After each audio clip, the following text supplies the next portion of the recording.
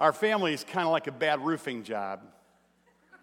The truth of it is, I haven't done much roofing, but sometimes with the guys in the church, we put a roof on, and we'd be up there on the roof, and the guys would be throwing the shingles on and kind of stapling them down, and they'd say, that's a little crooked, but it'll look good from the road. I think that's true about our family. It's like, well, we look good from the road. But if you get too close, well, you'll see some things that don't always look good. Is your family like that? Yeah, it is. Yeah, it is. And it's interesting because when I read the Bible, in the book of Genesis, the families in the Bible, they kind of look good from a distance too. But up close, not so much. It's not a story of heroes. Oh, I got a couple of introductions I want to make because Aid and Redemption is here. Where did he go? Did you send him away? Yeah, okay. Cast him into outer dark. Oh, there he is. There's Aid and Redemption. I wanted you to meet my grandson there. He's from Oregon. That's why he has a flannel shirt on. Yeah. He doesn't eat meat or anything. Yeah. Just kidding. Yeah. And then there's Aspen Gale. Is she still here? And there's Cece and Aspen Gale over there, our granddaughter. And you can clap for her too, or else she's going to feel, yeah. You know, Lois and I have had a quiet moment right over there while we were singing a carol and put my arm around her. She put her arm around me. And we didn't talk, but I know what we were thinking, weren't we? We were thinking, wow, has God been good to us? God's so good to us. You feel that way about the gifts that God has given you, and the kindness that God has shown you, the mercy that God has given to you. And you know it's not because you have it all put together.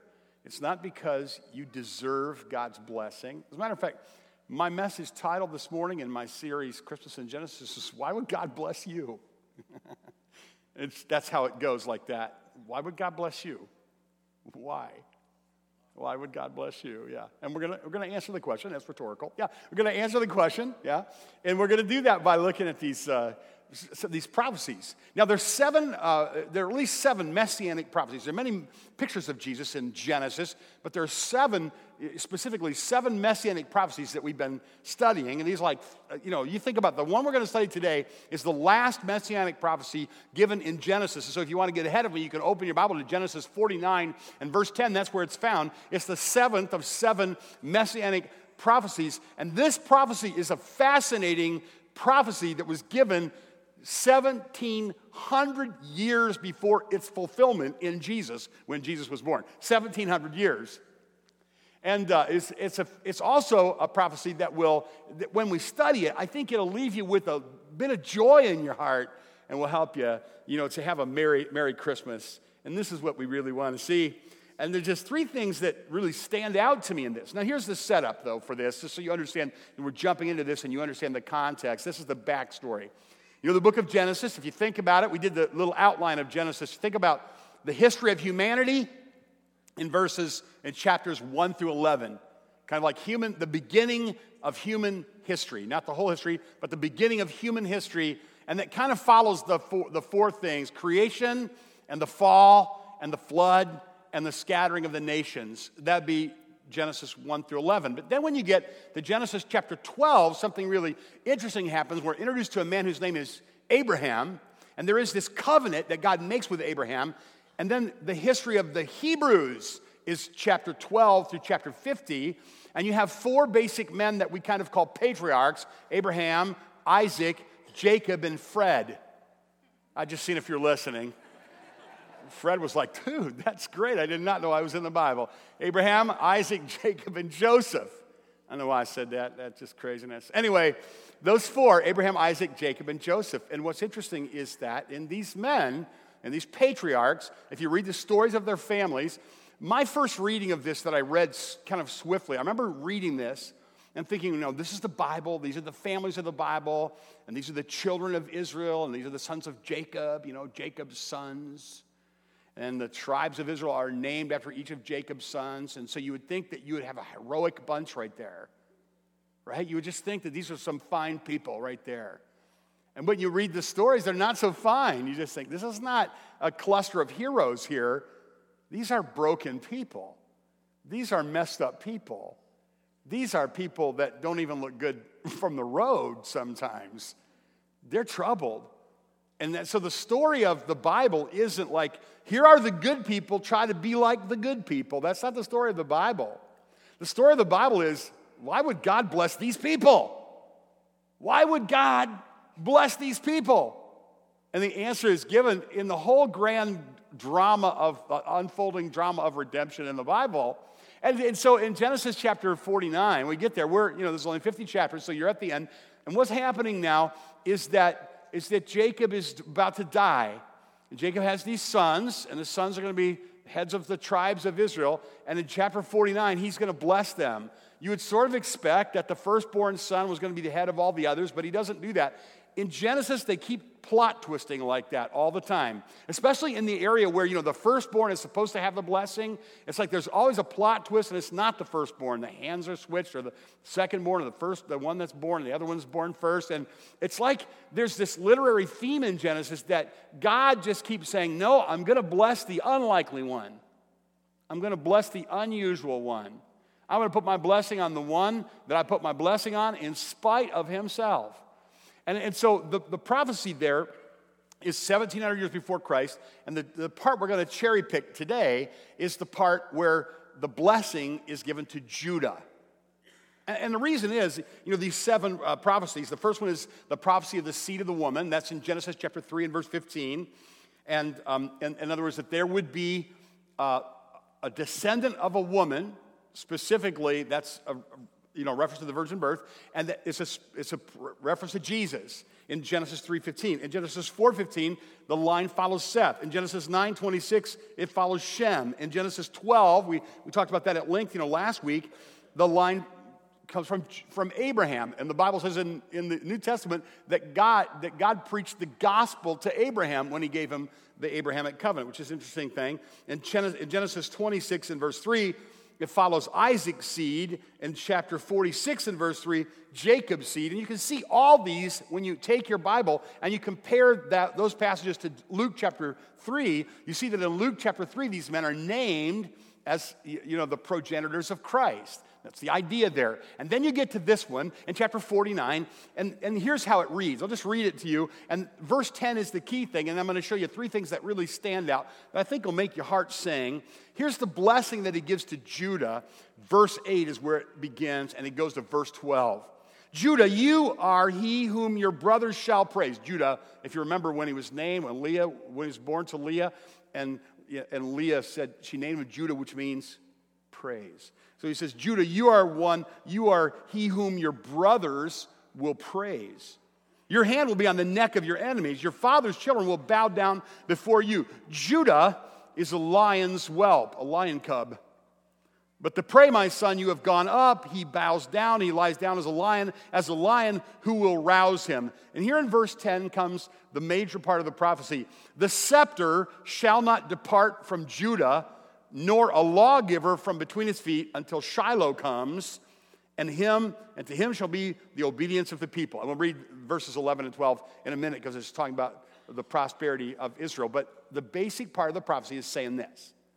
It's saying Judah is going to have the scepter, the rule, going to make the judgments over the other tribes. And that's going to happen until this appointed one comes, this sometimes translated Shiloh. Okay, so to understand this and to benefit from it, here's what I want you to kind of think. Think about yourself. How do you deserve the blessing?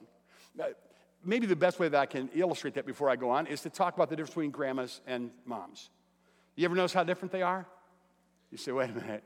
If you're a grandma, you were a mom at one time. Yeah, but when you become a grandma, your theology gets all messed up. Let me tell you how this works. My mom and I were talking. She's a grandmother, and she was talking about one of her grandchildren. It wasn't one of my kids or my grand. It was like one of her grand. And she said, he was so adorable. He was just sitting at the chair at the table, and they were all eating their Christmas dinner. And when he got done, he'd been really good, but he started to squirm and wiggle. And they were chastising him. His mother was saying, I don't want you to squirm. I don't want you to wiggle. And my mom says this. My mom says, so I said, wait, God put the wiggle in him because he needs cookies. I'm like, are you seriously? Because that's never what you said when I was a kid. It was kind of like, the devil's making you wiggle right now. I'm going to beat that out of you right now. You stop wiggling right now. You're not even saved. You are going to fry in hell. You stop wiggling. Well, maybe it didn't sound exactly like that, but it was sort of like that. It's like grandmas forget kids are depraved. You ever notice that? But we are. And we have this kind of dark cloud hanging over our soul, like, why would God bless us if he really knows us? He knows we're worse than a bad roofing job. We are not really all that blessable. We don't have enough merit badges to be an Eagle Scout. You know what I'm saying? We're not going to pass muster. We've got these dark things in our... And if we spend the rest of our life doing a bunch of good stuff, it doesn't make up for the bad stuff that kind of haunts our conscience. Now, into this kind of thinking, you get a story like this in the Bible. This is, look at these rogues. Look at these losers. Look at these cheaters. Look at these immoral people. And look how God pursued them to bless them. And they believe the promises of God, and God blessed them. And this is what he's saying. Judah, who doesn't have a perfect record, if you go back in Genesis 38 and read that, it's kind of like R-rated, not good. And yet God says he's going to give Judah the rule over the other tribes, and that rule is going to continue until the Shiloh comes. So there are these three things. There's that scepter, and there's that Shiloh. What is that? There's one other thing I'll tell you in a little bit. And those are the three things I think that kind of pop out in the passage to me. When I identify those things, they're really helpful to me. It was this scepter that Judah. So what happens is it takes about 600 years for the tribe of Judah to begin to rule. But God promised it was going to happen, and so it did. And then they ruled consistently for 1,000 years, up until the time of Christ. As a matter of fact, Orthodox Jewish people do believe this is a messianic promise here. And the next part about Shiloh, they believe it to be a messianic promise. They believe it's a description of the Messiah that's going to come. And so the rule then, so Judah rules over the other tribes, historically does this all the way up until the time of Christ. And then after Christ's death and the fall of Jerusalem in AD 70, the records are all burned, and they don't know who the tribes are. And so there's no evidence after that. Judah's lost its rule, its scepter. The scepter is what the king holds as a sign of his sovereignty and his rule. And Judah, the tribe, loses its rule at that time and never gets it back. Think about that for just a minute. This is a prophecy of Jesus, of the Messiah. And when Jesus dies, that's when Judah loses its rule and doesn't get it back. In other words, that's a powerful prophetic promise that should strengthen your faith. Now remember, the original audience of Genesis are the children of Israel, probably in Moab, getting ready to go over to the promised land, and they've got promises to claim. They've got all kinds of wonderful things to claim, but they also have very deadly enemies to face. And so they're given these stories, these true stories. They're reminded of their history so that they will be courageous and they will go and face their enemies, and so that they will believe that God is with them and that God will bless them. And it's the same with us today. When we apply that to us, we have enemies of our soul, people who hate us, beings who hate us, and who hate our God and would destroy our lives. And we also are imperfect, and we also have made mistakes, and we also have a dark or checkered past, and we also don't feel particularly blessable, and we know that we're a few merit badges short of being an Eagle Scout, and we don't look good, not even probably from the road, and we have that nagging feeling that's in our own soul, and we're in the same place. We have enemies to face, and then there are these kind of promises that God says, I want to bless you. I want to give this to you. I want to help you. I want to bless your life. I want to be with you. But we are tempted not to believe that God is going to bless us, and that's why we go back to stories like this, and we see that if God says he's going to bless the tribe, he's going to bless the tribe. If God says that Shiloh is going to come out of that tribe, that's what's going to happen. And that is what happens, and that's the idea of the scepter there. Maybe you notice, some of you may have noticed on the internet or on television that the Prime Minister of Israel, Benjamin Netanyahu, who I am assuming is Jewish, right? He gave a Merry Christmas blessing to Christians. How many of you saw that? Raise your hand. I think it's kind of interesting because, people say, should you say Merry Christmas? What if people aren't Christians? It's like, well, Benjamin Netanyahu's a Jewish guy, and he had the sense to say Merry Christmas to Christians, so, that was kind of neat. Anyway, quite a statesman there. And he got on and he said, greetings, Merry Christmas. He also mentioned, and visit Israel. And so it's kind of a big industry there. And, but anyway, he recognized that when Jesus came, it changed the world. He recognized in his Christmas greeting that the whole world historically changed when Jesus came. Your life can change too when Jesus comes, you claim his promises. But you're sitting there thinking, well, I'm not sure I'm blessable. I have enemies that I face. But you need to remember that when God makes a promise, he's going to keep a promise over a long period of time. And that's what he does. And so in this case, that's what you want to remember when you think about the scepter. And what about that Shiloh thing? You look in the next verse, the scepter will not depart from Judah or the lawgiver from between his feet till Shiloh comes. The next part of the verse. Till Shiloh comes, and to him shall be the obedience of the people.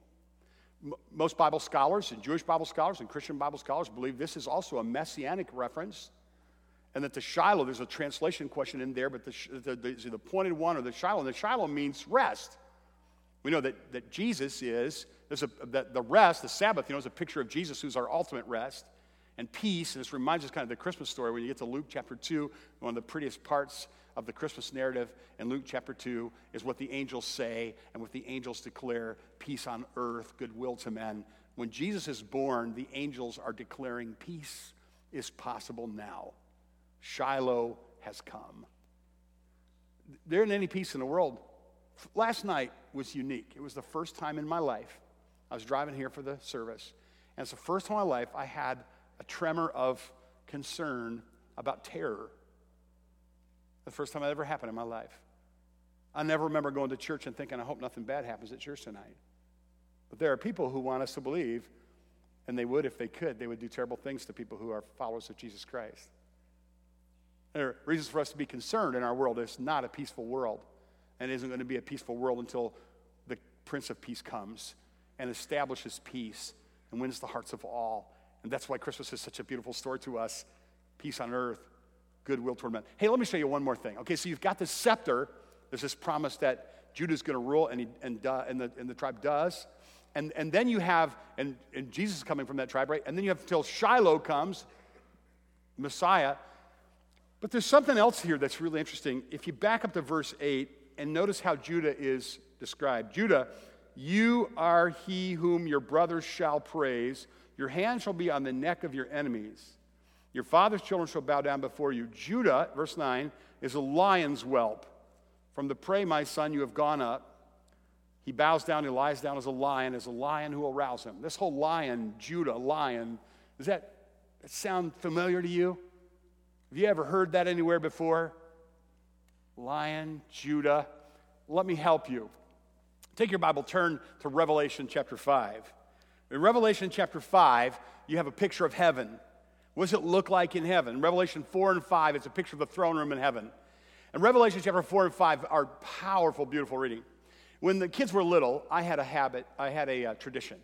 And that is that we would play Christmas music. We would not play Christmas music. This is the way it is, regardless of what anybody says, the way it was. We did not play Christmas music. I mean, the kids might have when I left out of, rebellious heart or something. But no Christmas music until the afternoon of Thanksgiving Day. No Christmas music until the afternoon of Thanksgiving Day. Make a note of that. Okay. After that, Christmas music. But now, before that, in the month of November, this was my tradition for years. When the kids were little, for all of November, I would just play Handel's Messiah over and over and over and over and over again. This great Handel's oratorio, chorus, and arias and so forth, singing about Jesus. It's the life of Jesus in an oratorio. And it's powerful, and there's a point of climax where they sing, and he shall reign forever and ever, the hallelujah chorus. And there's the old tradition that when the queen first heard it, she was either so tired from listening to or because she was so honored of Jesus, she got to her feet. And when she got to her feet, everybody got to their feet. And today, all over the world, when people sing Handel's Messiah and they get to the hallelujah chorus, people who have any sense get up on their feet and they stand because Jesus is going to reign forever and forever and forever. And in the throne room of heaven, there was this scene. John is writing about it. There's this scene in the throne room of heaven. And then there's the one on the throne. And then there's the scroll. And the scroll is the unfolding judgments of the world. And nobody's worthy to open the scroll. And this is troubling, right? And the Bible says John began to weep. He began to heavily weep because no one was worthy to open the scroll. Until finally they found someone who was worthy to open the scroll. Let me just read it to you. And I saw in the right hand of him, Revelation 5, who sat on the throne, a scroll written inside and on the back, sealed with 7 seals. I saw a strong angel proclaiming with a loud voice, "Who is worthy to open the scroll and loose its seals?" No one in heaven or on earth or under the earth was able to open the scroll or look at it. So I wept much because no one was found worthy to open and read the scroll and to look at it. But one of the elders said to me, "Do not weep. Behold, the Lion of the tribe of Judah has prevailed." Oh man, you guys missed the great. This is how we're supposed to explode in joyful applause and amen and weep. That's the part right there. It's like wake your soul up right there. The Lion of the tribe of Judah, the root of David, has conquered. He has prevailed. He has overcome all of his enemies. The Lion of the tribe of Judah will not be defeated by anybody or by anything ever. The Lion of the tribe of Judah, the baby that was born in Bethlehem, grew up and he will rule and reign over the whole universe forever. That's the way it's going to be. The Lion of the tribe of Judah, the root of David, has prevailed to open the scroll and to loose the 7 seals. And I looked, and behold, in the midst of the throne of the 4 living creatures, in the midst of the elders, stood a lamb as it had been slain. How did the Lion of the tribe of Judah prevail? By dying as a lamb. By dying as a lamb. The lion, who is the lamb, who is the lion. And now, he says, in having the 7 horns, the 7 eyes, which are the 7 spirits of God, sent into all the earth, he came and he took the scroll out of the right hand of him who sat on the throne. Now when he took the scroll, the 4 living creatures and 24 elders fell down before the Lamb, each having a harp and golden bowls of incense, and they are the prayers of the saints. And they sang a song. Want to hear it?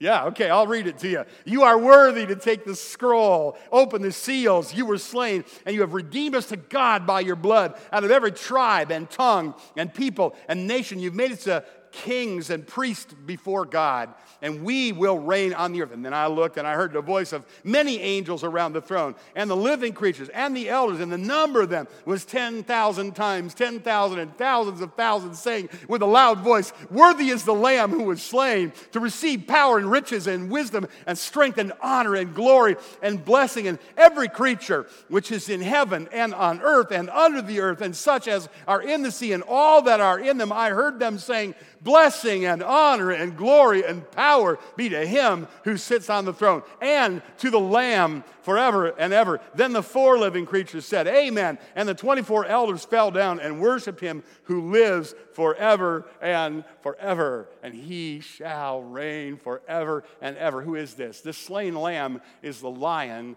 of the tribe of Judah that God told us about 1,700 years before Jesus was born. You can face your enemies. You can face your fears. You can claim the promises of God. You can build your life on the promises of God. Merry Christmas.